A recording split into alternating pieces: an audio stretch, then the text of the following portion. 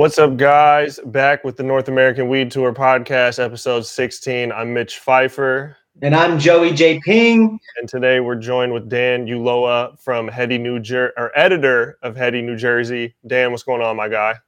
I'm good, Mitch. How are you?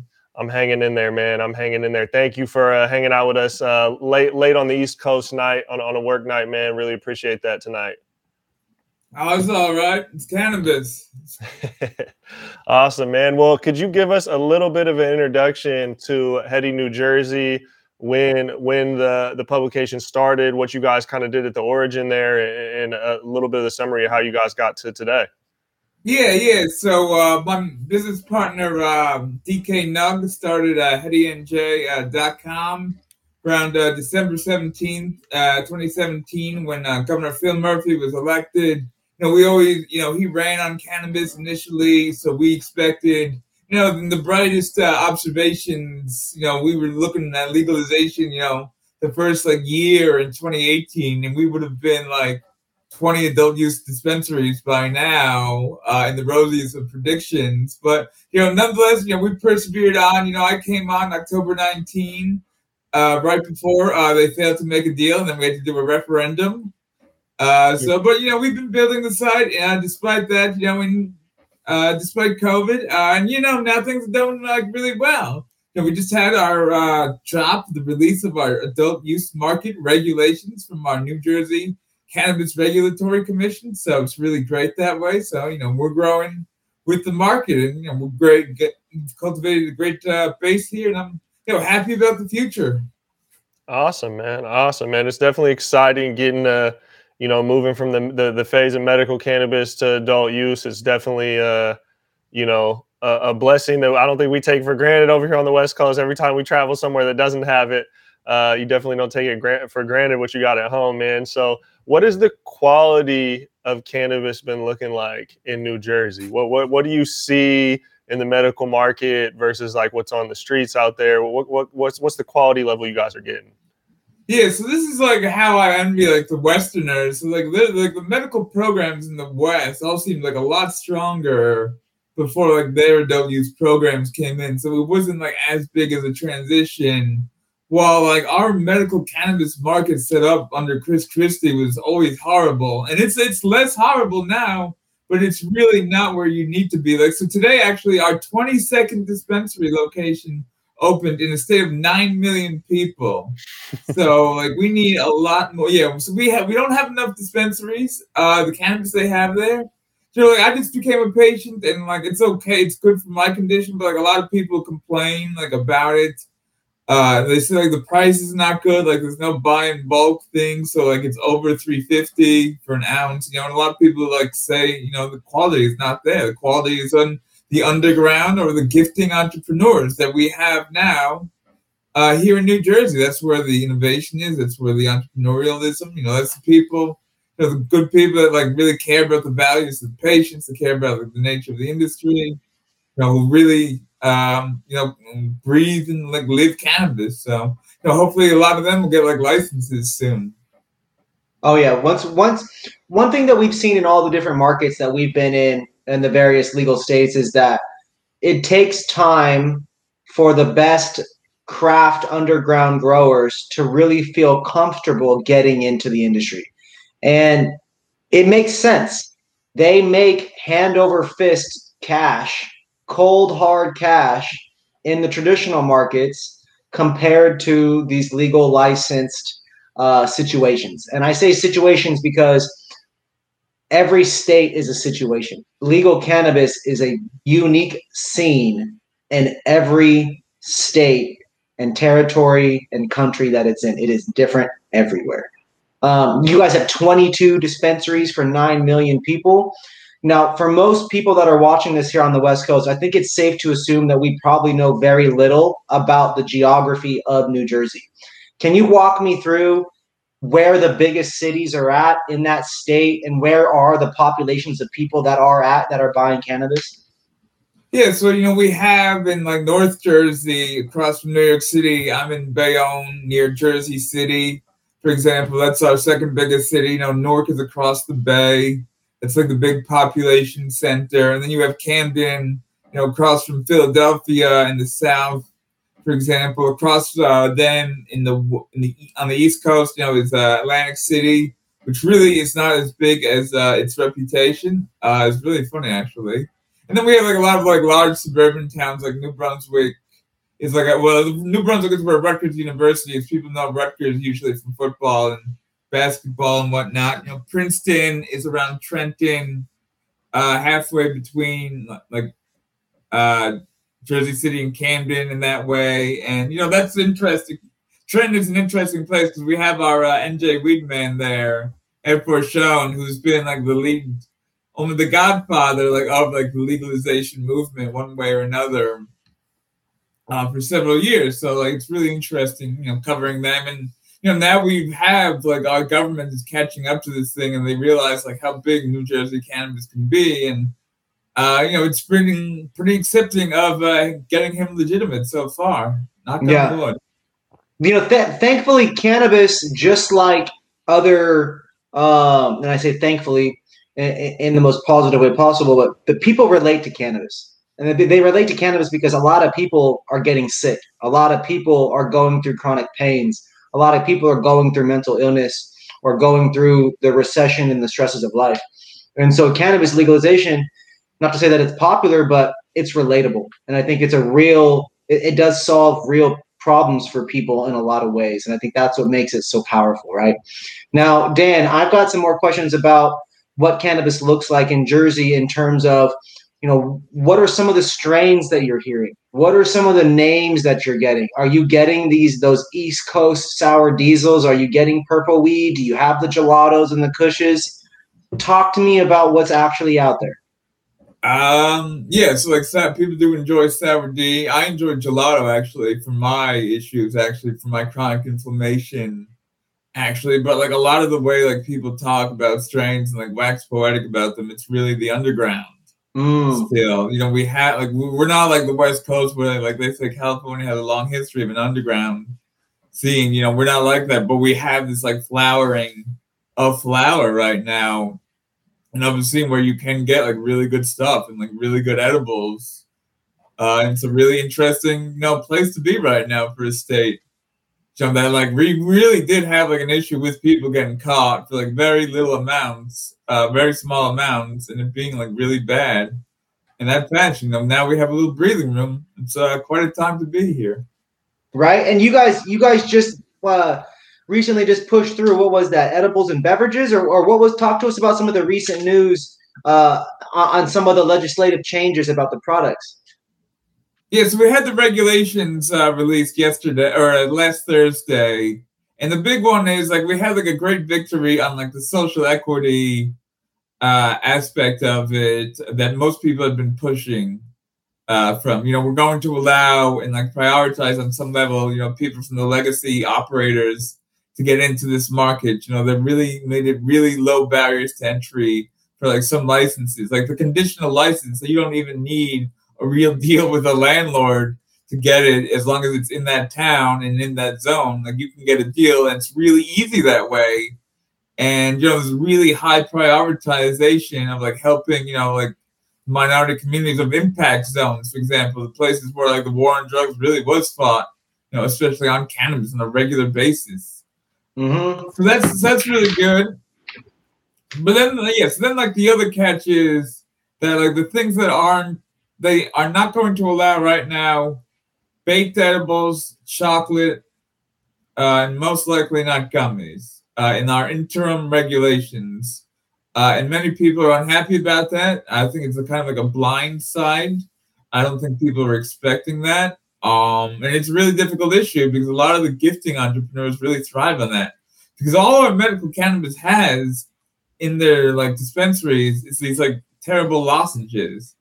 So the gifters, the entrepreneurs, the underground guys, they'll go I'm making these things for patients. They talk about this, and they're the people they treat with people chronic pain, a lot of terrible issues.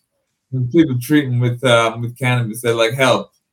A lot of crazy stories in that fashion. But so the edibles thing is a little difficult. They are going to allow syrup, tablets, tinctures, lozenges. So it's not there's nothing. And they did say like we can persuade them.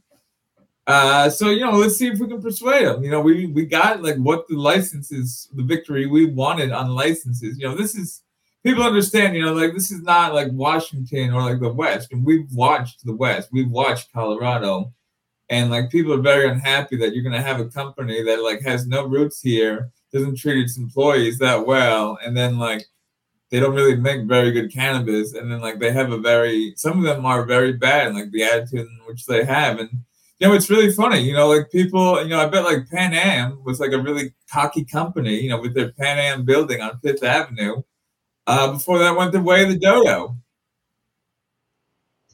That's crazy. But to that point though, it doesn't surprise me because there's a lot of these large companies. They have the ability to just hire and fire and replace and rejoice and party and go on the yachts and get go to the MJ BizCons and all these things. And it's cool. I'm happy for a lot of those companies too. But on that side, that's okay. We got to go back to the other side too and get them the same chance, give them the same equal opportunities. And I think that's one thing that, when I follow Heady New Jersey's work, it's very interesting to see the actual advocational impact that you guys are able to really have when not to say New Jersey is small, but it's not the largest state in the country. It's not the largest place on earth. And so, but it's very important in terms of the role that it does play in the states, both, just in terms of like even just where it's positioned on the East Coast, sandwiched right between Philadelphia and New York and things like that. That's an incredible place to be.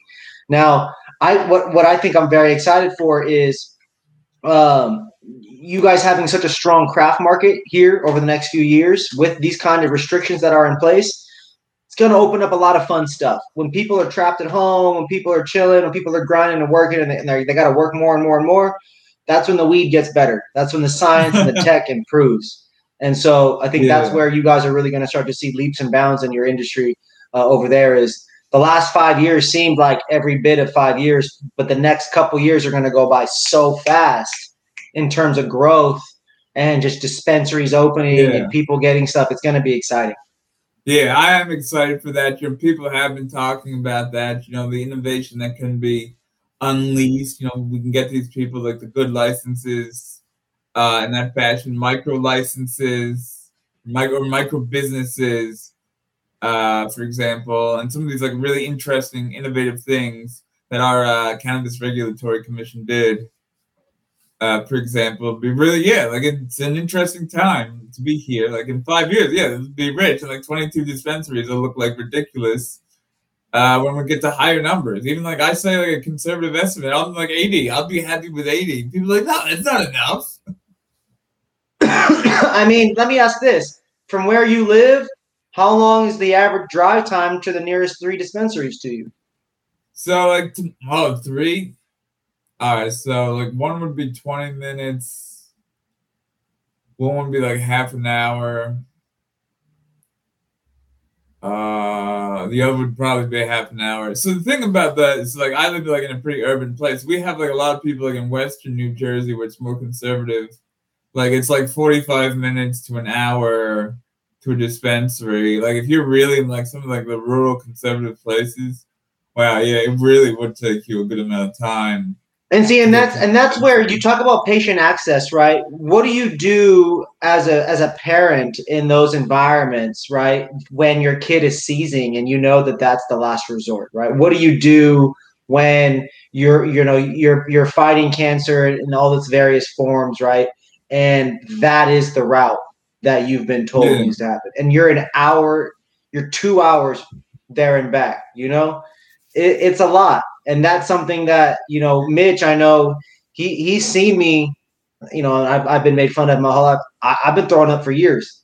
Imagine if 20 minutes is the longest 20 minutes of my life when I am so nauseous I can't control it. It's the longest time. And so, and for you, right, you said earlier, chronic pains, right? So inflammation, sort of inflammation. Inflammation, right? So inflammation over time leads to pain, severe pain. Yeah. And so imagine years and years and years of 22 dispensaries is all you have access to.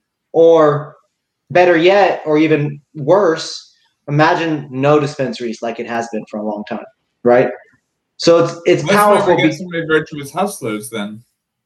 Right, it's powerful, man. The cannabis has to become accessible to people. It's a beautiful thing that New Jersey is involving the community, and that also they have the ability to look at the West Coast and also Colorado and get an idea of how to even run the show. And so for you, you've been able to travel. You've been in numerous places. You've smoked weed in a couple of different states, maybe a bunch of places I don't know. Talk to us a little bit about how you got into smoking and some of the strains you've tried in your travels. How I got into smoking? Oh wow! So that would be, I suppose, for me. Well, like I popped my cherry. I suppose in my freshman year of college in the dorm or in a friend's house, watching The Sopranos back in the day. Okay. So yeah, so like I was probably 18 or 19. Yeah, I would say 18. Yeah. So not like terribly crazy young, but not that old either. So no, I've enjoyed it, and it's really I figured out that like I wanted to not drink and just smoke like when I was like 20, and then like Uncle Sam thought it was the opposite way was better, and I disagree, Uncle Sam. I think you're a liar. So yeah, like I found like gelato to be like really good. Blue Dream is good too. I think for so some of my inflammation, like I have eczema, for example. But then it's funny, like but then like I want something for like depression, anxiety. It's different than what I need for the stomach. So like I'll take the stuff for the stomach. It's bad for the head. And then the stuff for the head doesn't really do that much for the stomach sometimes, and that's annoying.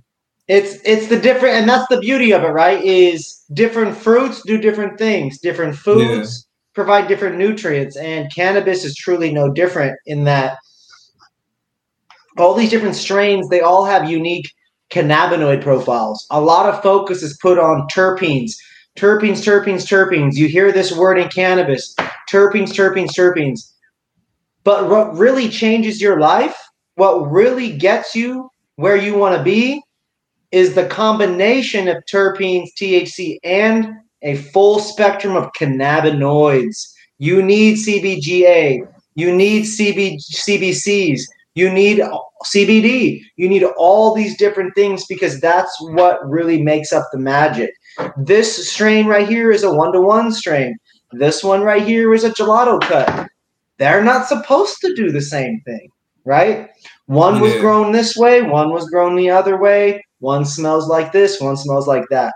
And I'll even show you guys this too. We're working with the new camera here, right? So I can get up nice and close, right, with the buds. We're talking purple, beautiful gelato buds over here. And then let me show you this one right here. I got a big one right there. Oh, where'd she go? There it is. There it is. Check out this bud right here. This right there is that is CBD weed now, guys. Look at that is a nub. That is a straight up looks like OG Kush. Nice. Yeah, there's a great art to like staring at nugs and like the nuances of like really beautiful ones. The smells are totally different. It's super cool. Have you? So you guys have edibles out there? Have you been able to try any of the new edibles that are out there on the rec market, or is that not a thing yet? Yeah. So we don't have so like our rec market probably won't open for like until like sometime next year, spring. So we just have our underground market has a lot of edibles. We have a lot of like gummies, for example. People are making like infused mac and cheese, infused juice is very popular. Where are those kinds of products typically sold at? Is that at a dispensary? Do you have to go to like a farmer's market? No, this is a whole hardcore underground. Well, it's not hardcore, but yeah. You have to go. So is it like a farmer's market type of sesh, or do you just like Snapchat? You hit people up. How does this work? Yeah, so like some of it like it's like a farmer's market type settings, sessions. Like yes, like there are like farmer's market type things, I guess, going on here actually, and it's really hey man, that stuff happens everywhere. It still happens here in LA. I know what happens in Atlanta. I know what happens in Florida, Arizona. It still goes on, except for Washington. I don't hear about it happening up there anymore. It does a little bit. They're still happening. A little bit, yeah. Dang. I haven't been to one, but I've heard about it. Yeah. That's crazy. So the trap market sessions are still going. That's exciting. Yeah. Yeah. So it's interesting. But like so our thing is like it's not really illegal though. So we passed a referendum. We passed a referendum. 67% of New Jersey agreed with us, agreed with me. And it was the market was going to open January 1st. That's what it said to the Constitution. That's what we added. We didn't add that there isn't a provision in there for regulations. It was always assumed there was going to be regulations, and it was assumed it was going to be done on time, but it wasn't. So now we have like an interesting, weird situation where our attorney general sent a letter to some of these guys and said, yeah, you're not really gifting guys, though. It's not a gift when it's mandatory. And like just like on the consumer aspect of that, not on the nature of their business and how they're doing business, but like on that specific practice. And then it's been silent since. So like it's a funny time now. It's a really funny time. So they're cracking down, but they're not cracking down. Right. They didn't really crack down that much, yeah. Interesting. So far. Interesting. Just a couple of guys got like the guys that got the biggest and wanted to be like they thought that they were gonna be legit, got like a little hurt, but even there, like they're still in the game. So what is the average cost of an eighth and then like a gram of oil? Yeah, so like an eighth is like 60, and then a gram? A gram of oil concentrates. Oh. Wait, a gram of oil? What, like a cart? Sure, a vape card or like a dab? Oh, yeah, a vape card is like 50. Yeah, like 50 or so on the in the underground. I'm sure it's more in the real market. I just became impatient myself. So. Okay. What about some dabs? How much do grams of dabs go for? That's a good question. I'm a simple pipe man, so I don't know. Oh, I like it. I apologize. No, you're all good. So I saw you earlier. Do you have that vape card still that you had? I do, yes. So this is a card I got actually from Massachusetts. It's from INSA. Okay. So it was Massachusetts legal. I don't know what that means right now. Well, I know what it means now. I'll tell you what it means. It don't mean shit. Does it taste good? Does it get you high? Okay. Yes. Okay. Yes. He said yes. I like it. So where's the? I know we talked about. I think we were talking about this a little bit before we went on live. Where's the best weed located at on the East Coast? That's quite a thing to say. Oh, I guess for the States, people really say, Maine is really where people talk about because like they've had like a sort of California-esque market for like 20 years now, I guess. Okay. So like so if you want to go to a real wholesaler's farmers market, Maine I'll tell you where to go in Maine. Maine. So man, I'll be honest. I'm 30 years old. I never heard of Maine in any capacity in my life until cannabis started. Heard of Maine? Bro, ain't nobody ever talk about Maine until weed started going legal around Maine. And now all I hear about is not Maine. You know? Huh?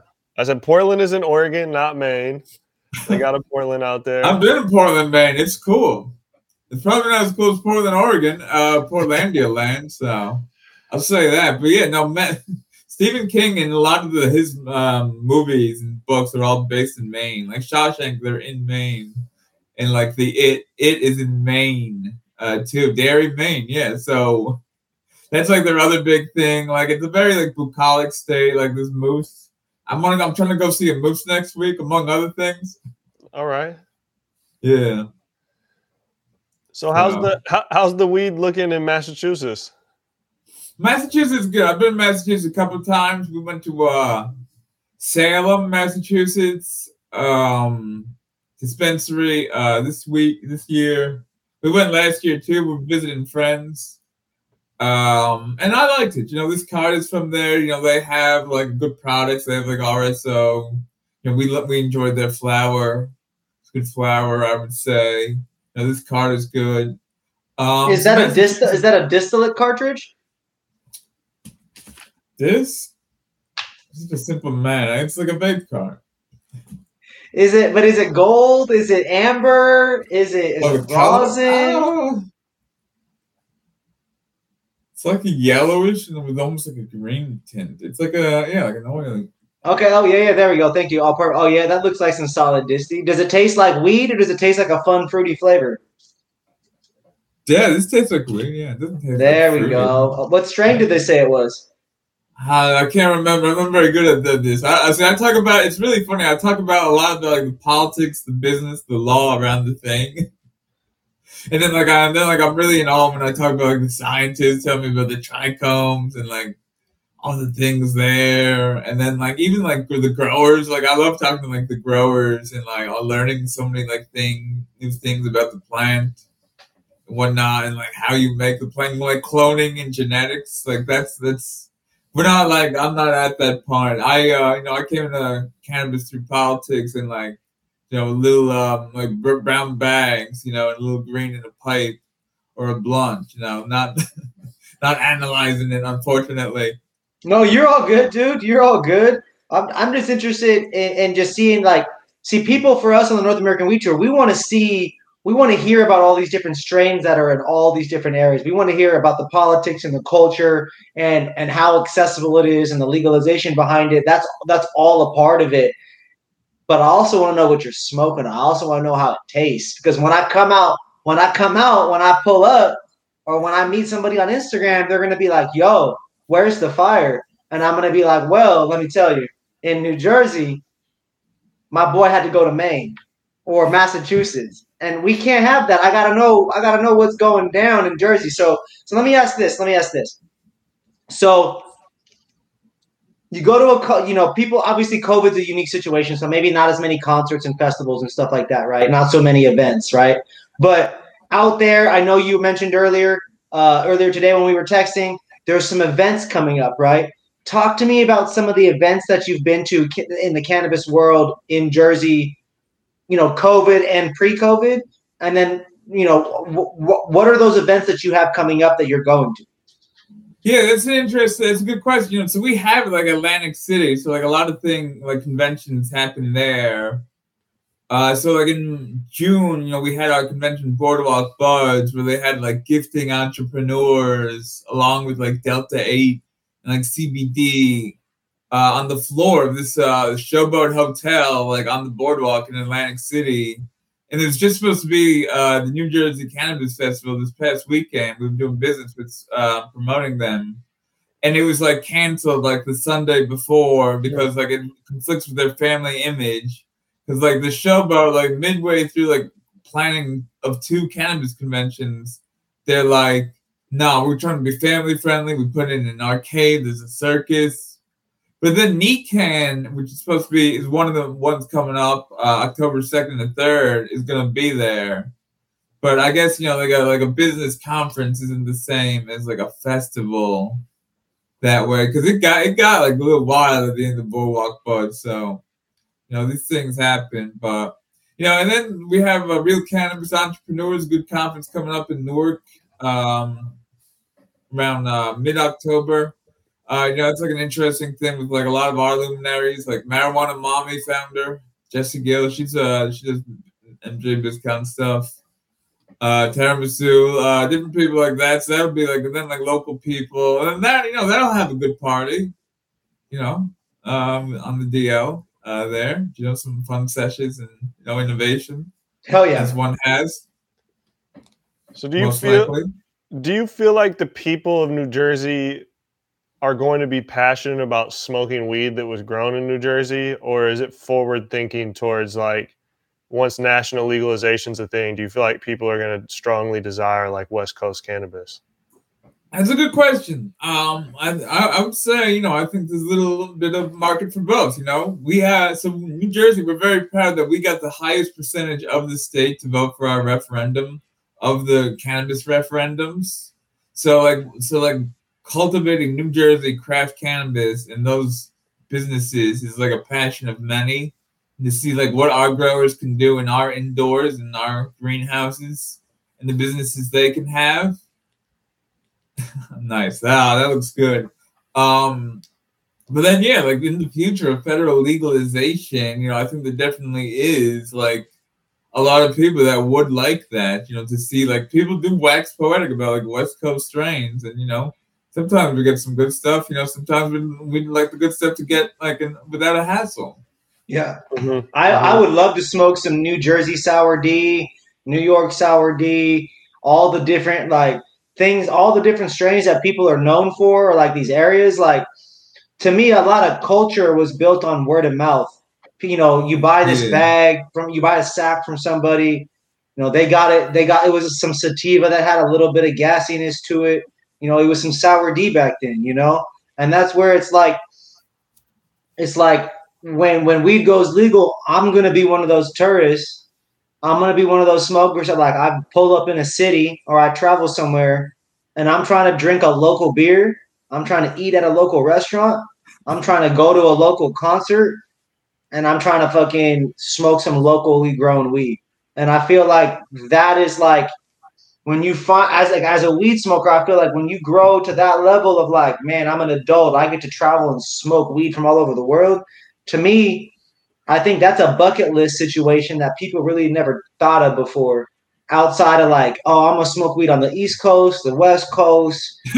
Like, oh, I'm gonna go to Amsterdam. You know, I'm gonna go to maybe Spain, maybe. You know, like for the most part, like that's all you heard. You know, Afghanistan. I want to go. You know, smoke some of the Kush out there. Like you never really thought of like, all right, I want New Jersey. I want Maine. I want Michigan. I want Florida weed. I want genetics from Texas. I want all these people are gonna find certain strains that are gonna perform the best in each of these areas. Yeah. Yeah, like Oklahoma weed, like everybody like says like their market's doing well. Like, how's this stuff out there? And that's why we created the North American Weed Tour, bro. Is we want to be able to showcase this culture. Even you tonight, like you know, you bringing out the vape pen and stuff like that. Yo, there are vape carts available in New Jersey for sale. That's a real thing. If you didn't know, now you know. You go to Massachusetts, there's vape carts there. It's a thing. You need to get your medicine. We're here to tell you right now. Dan is living proof. There is medicine available on the East Coast and the Northeast. This isn't a hoax. This isn't the media lying. We are the media in cannabis. You can go buy weed there. Yeah. Yeah. Simple as that. Yeah, it's interesting. Yeah, the nature of like a car show, you're able to be discreet in that fashion. And then, but like our thing is like, it's interesting because not everybody wants to smoke. Not everybody really likes flower. You know, there's a lot of work that goes into like grinding a plant. Mm-hmm. like use like your big dexterous hands. So like we're gonna roll that. It's a lot of work. And people just want like a drink. You know, you take a drink. You want an edible. You really want it strong. You know, so that's gonna be like really interesting to see like how our market like plays out. Especially if you can get like something where it's like the candy, where they say like it's like a Starburst. Like the more it's in your mouth, the more you taste the flavor. It's like that's the way like the infused weed candies work too, for example. So that's like really interesting and like really innovative. Especially like we're not allowing like people smoking on our streets. Like New York City, you want to go smoke in New York City on the street? Go have fun. You're not gonna get in trouble. Not here. You get in trouble. You got to be a little more discreet here. And that's that's like a thing, and like people are saying like, oh, we're going to New York, we're smelling it everywhere. Like I like the smell of it everywhere, so you guys might like the smell of it everywhere too. Nobody's dying for the smell of it, It's just let's just smell this flower now here. People do have allergic reactions, and I do believe the issue with smoking in public comes down to a lot of actual fire code issues. A lot of public property is overlapping with other 25-foot fire code regulations. You do have to smoke 25 feet away from doors, cigarettes, right? So it does a lot. Mitch and I come from events. A lot of times it comes down to fire codes in terms of like physically being able to smoke or do consumption events. It's like the one tricky area. I know California actually has event licenses that kind of supersedes some of those situations. But I mean, again, that's what's cool, right? Is all these states are legalized in their own unique situations. And with you there in New Jersey, what are some things that you've noticed that New Jerseyans? What's the phrase? Yeah, you would say New Jerseyans. New Jerseyans. So for New Jerseyans that are there, what are some of the most what are some of the key things that you guys really care about in terms of like cannabis as it kind of unfolds? Well, yeah, like we're really looking for like social justice here. I think like it was really like the heart of our campaign and heart of our legalization. So like I'm Peruvian and I represent the Latino Action Network, like in like legalization, cannabis policy. So like understanding that like this was on the backs of like minorities and this was all bullshit in the first place, and like dealing with that is like really important to us. And then like getting more licenses and dispensaries out and like having like a plentiful market is, and having it be affordable and like going from like the 180 to like when Phil Murphy took over, there was 5 dispensaries and there were like 7,000 patients. So now we got 22 dispensaries and 115,000 patients. So we're at a respectable place right now that we weren't at 3 years ago. And like COVID like impeded our progress, and it's really sad. We don't have home delivery is like an issue. We don't have that. I know that was impeded by COVID. We had a license round of 24 medical licenses that's still unresolved right now. 25 months after it was announced, the license is unresolved. That's why we only have 22 dispensaries. But like a lot of the rank and file, a lot of the hardcore activists, a lot of the people and the patients are really unhappy that we don't have a home grow of cannabis plants. It's a really serious issue here. It's the thing that like in our medical law, which passed in 2010, they thought it was going to be included, and the last minute it was taken out. So it's been the thing that like activists have been fighting for like so long, especially when you face like you're saying like it's far, it's expensive, it's not the best stuff. Like home grow, just grow it yourself, make your own medicine that way. So people are really passionate about that, and it's been left out. It was left out of our medical expansion bill, the Jay Koenig Act, and it was left out of our legalization law. Unfortunately, or the catch was, we're trying to really create like a new kind of market, especially in this age where like everybody goes like Walmart and like kids go to McDonald's and like everybody wears like Levi's kinds of things, and like these are Armani glasses, you see, like so everything is like a big box brand. We're really trying to have these like local values and like small business like emphasis here. And like we really want to see that, come to fruition on so many levels, and we will. It just takes time. So, a couple of years, you come out, you come to one of our lounges. That's our biggest thing. So the figuring out the lounges are big everywhere. Like you remember, Joey, we went to Planet 13, right, where they had the space, but that was supposed to be a lounge. And like, didn't that just open? I'll be honest. I was recently at Planet 13. I was not told that a lounge was available. I wasn't told that a lounge was open. Didn't see it. Nothing. Oh damn! So wait, crazy, right? Yeah, I don't think Vegas has lounges now, or there's like one. Yeah, I think there's one. I don't know, because that's something you guys are working on, right? In New Jersey, is working on opening a couple lounges. Yeah, so we've made progress now on the cities that are gonna have it now. So. It's a little better, but we have, what is it? So we have Atlantic City, Jersey City, Highland Park, New Jersey, which you haven't heard of. What's it called? I feel like rappers have mentioned Highland Park, bitch. Hoboken and Trenton. So yes, we have 6. We're gonna have 6 cities right now that are gonna have lounges. It's an interesting thing, a lounge. New York City has a couple of those. It'll be interesting to compare and contrast. And like I'm excited to compare and contrast like our lounges here. Like I live like 20 minutes from where a lounge would be in Jersey City. I'm excited to go. Highland Park is near my hometown, so like, I'm excited to go, visit parents, then go to the lounge. That way, we'll have lounges in Trenton. That sounds so dope. Yeah, that sounds so dope. So we have had these victories. There might be like a couple more like shake out. A lot of people. We had a weird provision in our law. We want, like, after all these delays of our medical market, we want things now. So like there was a law, like the towns had 6 months to decide their cannabis policy. A lot of these towns thought that it wasn't enough time, so they're like, we'd like some more time. So we have like temporary bans. So like that's like the percentage of the towns that don't like cannabis right now, or iffy, are high. But like we're expecting that to lower, as time goes on, as there's data, because like people are asking like, where's the data on the money? That's, I think, like, it was something that like we like, even like, hell, you guys might know a guy that has a PDF on that. So like that's what we need here, because it's such like a big issue, because these towns like are saying, what are we gonna do?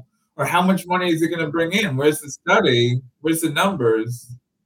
And it's hard, when that's evidence. People like the idea of studies and like science. We can definitely help in that area, Mitch. I think Dan here has unearthed some things that are validating in terms of what we know people want to see, right? These people of the cities need to see numbers and tangible proof as to how it can possibly positively impact their city, right? Bring in and provide more tax revenue, provide budgetary increases to their infrastructure budgets and to their arts programs and to the teachers and energy and whatever issues and stuff.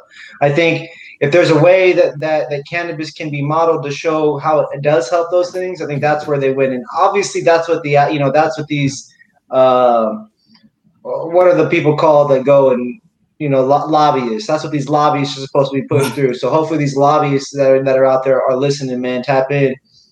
Again, everybody, this is the North American Weed Tour podcast, episode 16. We've got Dan Uloa here, man, rocking in with us late at night into, he's out in New Jersey. Again, where are you at exactly? What city? I live in Bayonne, New Jersey. There we go. 20 minutes from a local dispensary. There are 22 dispensaries in New Jersey currently. He said there are more than 20 other licenses lost in the sauce, waiting, paused. Who knows what's going on except for the people running the show? It's so frustrating because that's another thing. Where's the transparency in cannabis? And this leads me to my next point, Dan. What do you know as a customer? What do you know as someone in the media about the testing of the products in your state? How confident are you that the dosing you're buying is accurate? The testing is accurate. Oh, from the dispensaries? Not bad. It's low. So like I wrote a story. This is actually really great. So I wrote a story about a guy, I believe his name was Carlos, who bought moldy cannabis flower from Cureleaf Dispensary in South Jersey, and he got pulmonary issues, like lung issues, whooping cough issues in that fashion from it. And there was subsequently a recall issued of that cannabis, and there's only one lab right now, the state lab, they say. So like there really isn't a lot of testing. There aren't a lot of labs. Like I know a lot of people that want labs, or a lot of people that are doing like a hemp lab right now, like in preparation of getting like a real lab going soon. And yeah, like it's an issue, like, so our New Jersey Cannabis Regulatory Commission, I'm going to give them the benefit of the doubt right now. They're good people. Now we're ahead of New York. We're beating New York because we have our chair of our commission is Diana Waynu, social justice advocate with the ACLU on legalization. Before she became staffer for Governor Murphy. So like we have that. Well, New York doesn't have that. So we're going to beat them. And then now with the resignation of Cuomo, we probably have a year on them at least right now. So I'm really happy about that. And hell, we might even get homegrown in the fall, so we'll beat them on that too. We'll have the first New Jersey sales and the first legal New Jersey plant grown before New York can do it. There's a lot of tape. Really there's a lot of bells and whistles in New York. The Californias, the New Yorks, the Floridas, the Texases, the Illinois. There's a lot of bells and whistles with a lot of those states because of the economic impact and the pull that they have. Not just here domestically in the States, but also across the world, right? They're not just iconic here, but they're also iconic around the world in a lot of ways. Oh yeah. Very, very interesting. So there's only one, at least according here, there's only one lab testing all the places. Shout out to Curaleaf for having moldy weed and getting someone sick. That's a thing. We've heard of that. Multiple brands have done that before, so it's not just on Curaleaf. Weed does get old. We know that in the states of like Washington and California, I don't want to speak on Oregon and Colorado, but I know that it's typically just like a 5-pound lot that gets tested. You know what I mean? And like a couple things that get chosen from each of those 5-pound lots is what really gets tested.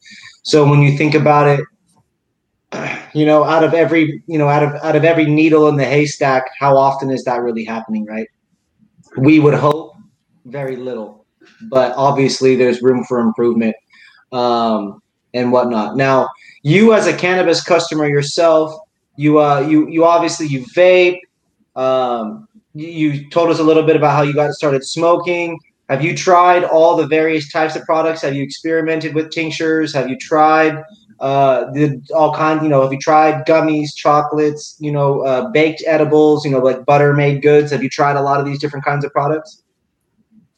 Yeah, I would say I've tried everything. It's the concentrates where I'm learning. I'd say yes. Like I've had like good edibles. Like I got this great honey at a party in New York City, and I don't know who gave it to me. And now it's like it's the best like infused honey. Okay. For example, like I've used like RSO or FICO is like an interesting product. My friend Trump has had some success with it.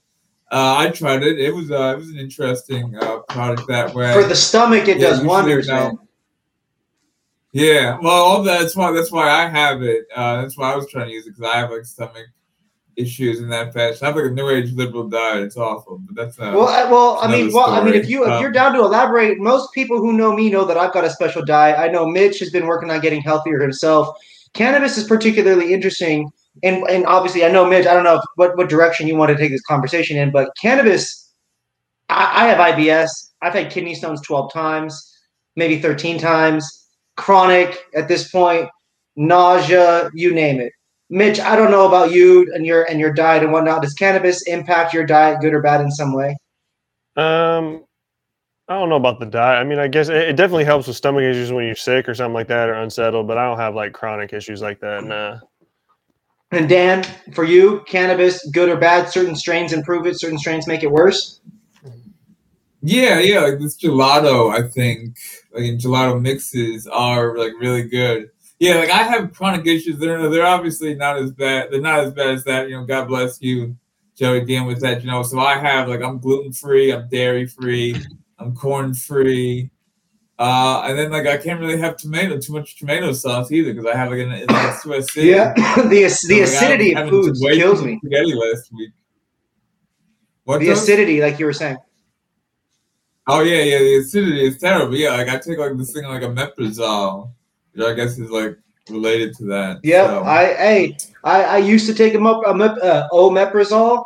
I used to buy that shit from Walmart, and I told myself, there's no way I'm going to be going to Walmart my whole life and CVS for omeprazole. So I have been off of that for probably 5 years now. Been primarily on cannabis. I find myself, I'm not as disciplined as you are on that diet, but I do find that being committed to that does wonders. And I think Mitch knows I rely on Mitch when we go on tour and do the events and we travel to continue to keep his family foundation and diet habits consistent with the breakfast and eating healthy, because a lot of people, I come from living in the Midwest and in the South, a little bit of Texas. It's real easy to get into that fast food habit and just to be McMuffins in the morning, and then a burger in the afternoon or some chicken nuggets, and then soda the whole time. It's a slippery slope, and that's a quick death. Yeah, it's a quick death. Yeah, I detected the draw, and I was like, I thought he was a Westerner. No, and I grew up in Indiana, and then I grew up in Houston, and then I came to Seattle, like South Seattle area, not like downtown, nothing like that. And then me and Mitch met in college out in Eastern Washington. And so I definitely claim West Coast. I claim Seattle, where I went to elementary school, where I went to high school. The most of my life was up there. And I definitely don't relate as much to the people in Texas as a whole or Indiana as a whole. But there is a lot of wonderful people there, and a lot of good cannabis activity, a lot of good music culture there. So I love all humans. You know what I'm saying? give everybody a chance to make a move and get into this cannabis world. Dan, talk to the people a little bit about your website that you guys run. You've got Heady, New Jersey. What kinds of content do you feature? Bang. Yeah, so HeadyandJ.com, I cover cannabis news. I covered the 22nd dispensary openings. I cover the politics of it, legalization of it. I cover, some of the people that want in. Rowan Marley, Bob Marley's son, lives in North Jersey and wants a license. So I was writing about him. Kevin Smith, has some activity. I got to write about him again. He had a little thing in Central Jersey where he's based. I got to go cover, and then I've covered some other prominent people in the cannabis with Jersey ties, like Danny Danko of High Times lived in North Jersey. So that was really great to cover him. And then JJ created the noted strain Star Dog. I wrote about him recently. So I've been trying to do that. A little bit of Washington, but or DC. But yeah, it's mostly New Jersey content. That's our base here. For example, a little on New York and once in a while, a little on Pennsylvania once in a while. But it's really here, the legal issues that people are having. Talking about small businesses, our most talented gifting entrepreneurs and the services that they provide, and the people with some ancillary businesses, some doctors that have been helping people. So. I enjoy it. It's always something new. It's very exciting. It's uncharted waters. It's great. Yeah. From the moment I met you, I knew that you were a writer through and through. You came up. I had never met anybody in my life that came up and said, "Hello, my name is this, and I'm a writer. I do this. I write for these publications, and I work and I'm the editor at this one." And I had never met anybody that's all they'd done before until I met you, right? And I remember going back to my team and being like, "Yo, I'm going to watch this guy, Dan, and I'm going to learn from him because I'm not a writer. I'm not an editor. Mitch and I are not traditional members of the media by any means. We literally had to force and learn and surround ourselves with people and look at other writers like you and just become inspired to get better ourselves. I think that's something that Mitch and I have, is this relentless desire to always get better and improve. And you're one of the people that over the last, 2 years since we've met, I've been reading the content, been seeing the moves, been watching the social growth. It's very inspiring to see your success and your growth, and a lot of that associated with this New Jersey culture and its buzz and the culture and the community that's really there, and it's powerful. And I think that's very exciting. So I just wanted to show respect and love to that, and all of your success in that, man. It's very cool to see. Mitch, what are some other questions that you got before we get him on out of here? I know we're approaching the end of the hour here. I definitely wanted to touch on, the craft versus commercial. You're calling it gifters, which I totally get why it's called that, but that's not a term that I'm used to over here on this coast. So just a little bit on the craft versus commercial, the limited number of licenses. A lot of these states that are later to the game in medical, you mentioned it, like the regulators or legislators, and the government started to realize how big of opportunity profitable cannabis is. Obviously, watching some of these pioneer states on the other side of the map. So how much corruption has been involved with who gets licenses and how the market's structured and who really benefits from it? Well, there you go. It's the heart of the matter. Yeah. So probably a good amount, it's a really big issue here. How these people, it's so competitive. It was really awful, the way it was started. It was awful. The first dispensary was run by a former cop, and it was the worst thing ever. And people were happy it got bought by Ascend, the MSO, in that fashion. But yeah, it's this highly competitive thing. And even in the not the corrupt way, you just need the lawyer and the lobbyist thus far who's the best connected to the state government and who knows these people from the party functions of the Democratic Party, mostly here, none under Murphy, it was a little more bipartisan under Christie, where his former health commissioner had a license. He sold that license since then, but it was a lot of things like that, where it's the companies with millions of dollars and the people with access to like millions of dollars with like connections to Wall Street, for example, who have never like middlemen for a little like more money, you know, on the weekends, for example. So it's really bad that way. You know, that's why like the commission here really is trying to create like a whole new industry, like with very little precedent, you know, trying to really create something new out of this. Because even like you see like North Carolina, just like their medical is only going to be like 5 companies, and like they're rewarding a lot of points. Like if you already have experience, you're basically asking like what other companies to come in to like and do business in North Carolina, and like not the companies that are based in North Carolina don't pay the most taxes and are like really care about like who's the name of that team there? Duke? Yeah, the Duke team. The Blue Devils there. Or UNC. Right, yeah, right. UNC. They're all out of the Wake Forest. They got the whole, what is it, College Row or what, I can't remember what it's called. But yeah, it's definitely interesting to see. Every state has definitely set up the regulations and system in crazy ways that have allowed monopolies and big money to come in and dominate. I mean, I think that's just a byproduct of capitalism. But it's really a shame when you see the limited licenses like that. There's only 22 dispensaries, thus the supply and demand. That's just going to make the price of any of those licenses such a hot commodity that if you got it, your incentive to just flip it for a profit out the gate is extremely high. And then if you're in the market for purchasing one and not getting it out of whatever lottery system or however they're delegating those out, it's a cost. It just takes money, man. It's a crazy system. Yeah, it certainly is a crazy system. Yeah, so like, I think we only really have 2 of our dispensary companies right now that have licenses are not MSOs. It didn't start that way, but it is that way now. But it won't stay that way. You know, that's why we're so happy with the regulations that really did incentivize, social equity in small businesses. So we are looking forward towards that in the future. But yeah, like it's really horrible. And like I'm reading a book actually about like information companies or like media companies with like the telephone and like the movies, and how like when the way the market is structured and regulated, there's no natural way to do it. Like a lot of times, like it's like who wins in the way it's regulated. Sometimes, you had like Ma Bell, AT&T was like a benevolent monopoly generally, for example, versus there was only like 12 like movie studios in the 30s that were like making movies and controlled the whole industry and controlled like the content being put out.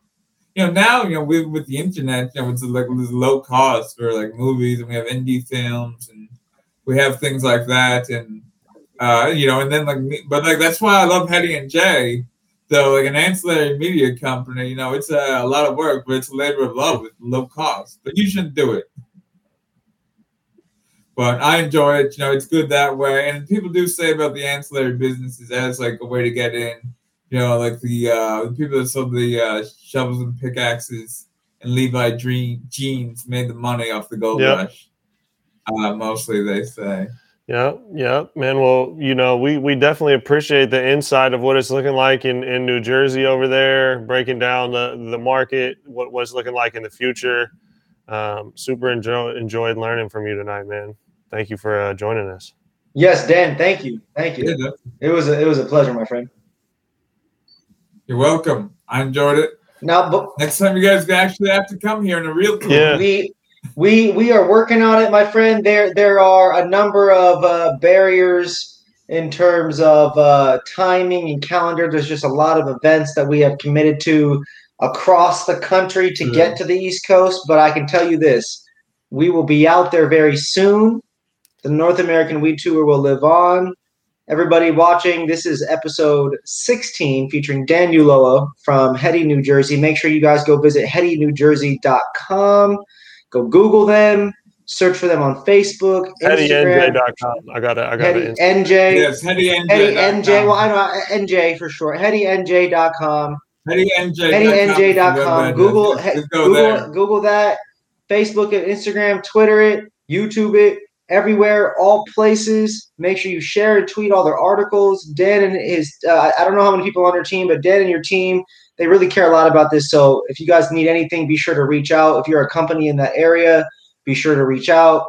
Dan offers a number of services and is an expert copywriter, and can of course redirect you to other people if you need it. If you need any help, he knows a lot of really strong people in his network. So Dan, again, thank you so much for your time. Very much appreciate you. I look forward to connecting with you again in person. Hopefully we can get out there to one of those events that are coming up soon. And man, we're gonna have to get you on hopefully here again at the end of the towards the end of the season, when some more of these New Jersey companies come out. Yeah, definitely. Yeah, this is great. Yeah, thank you for having me. Yeah, it's always great, connecting with Westerners who have like more experience like in cannabis, informal cannabis, versus our humble undergroundness right now, mostly. Yeah. You guys are out there killing it, man. It's an exciting time. This is all the growth. We're all babies right now, learning how to talk, walk, spit, crawl, eat, and hopefully grow some fireweed that smokes good. You saw me dying over here, man. I was trying not to cough when you were talking. This shit right here had me choked up. Look at that.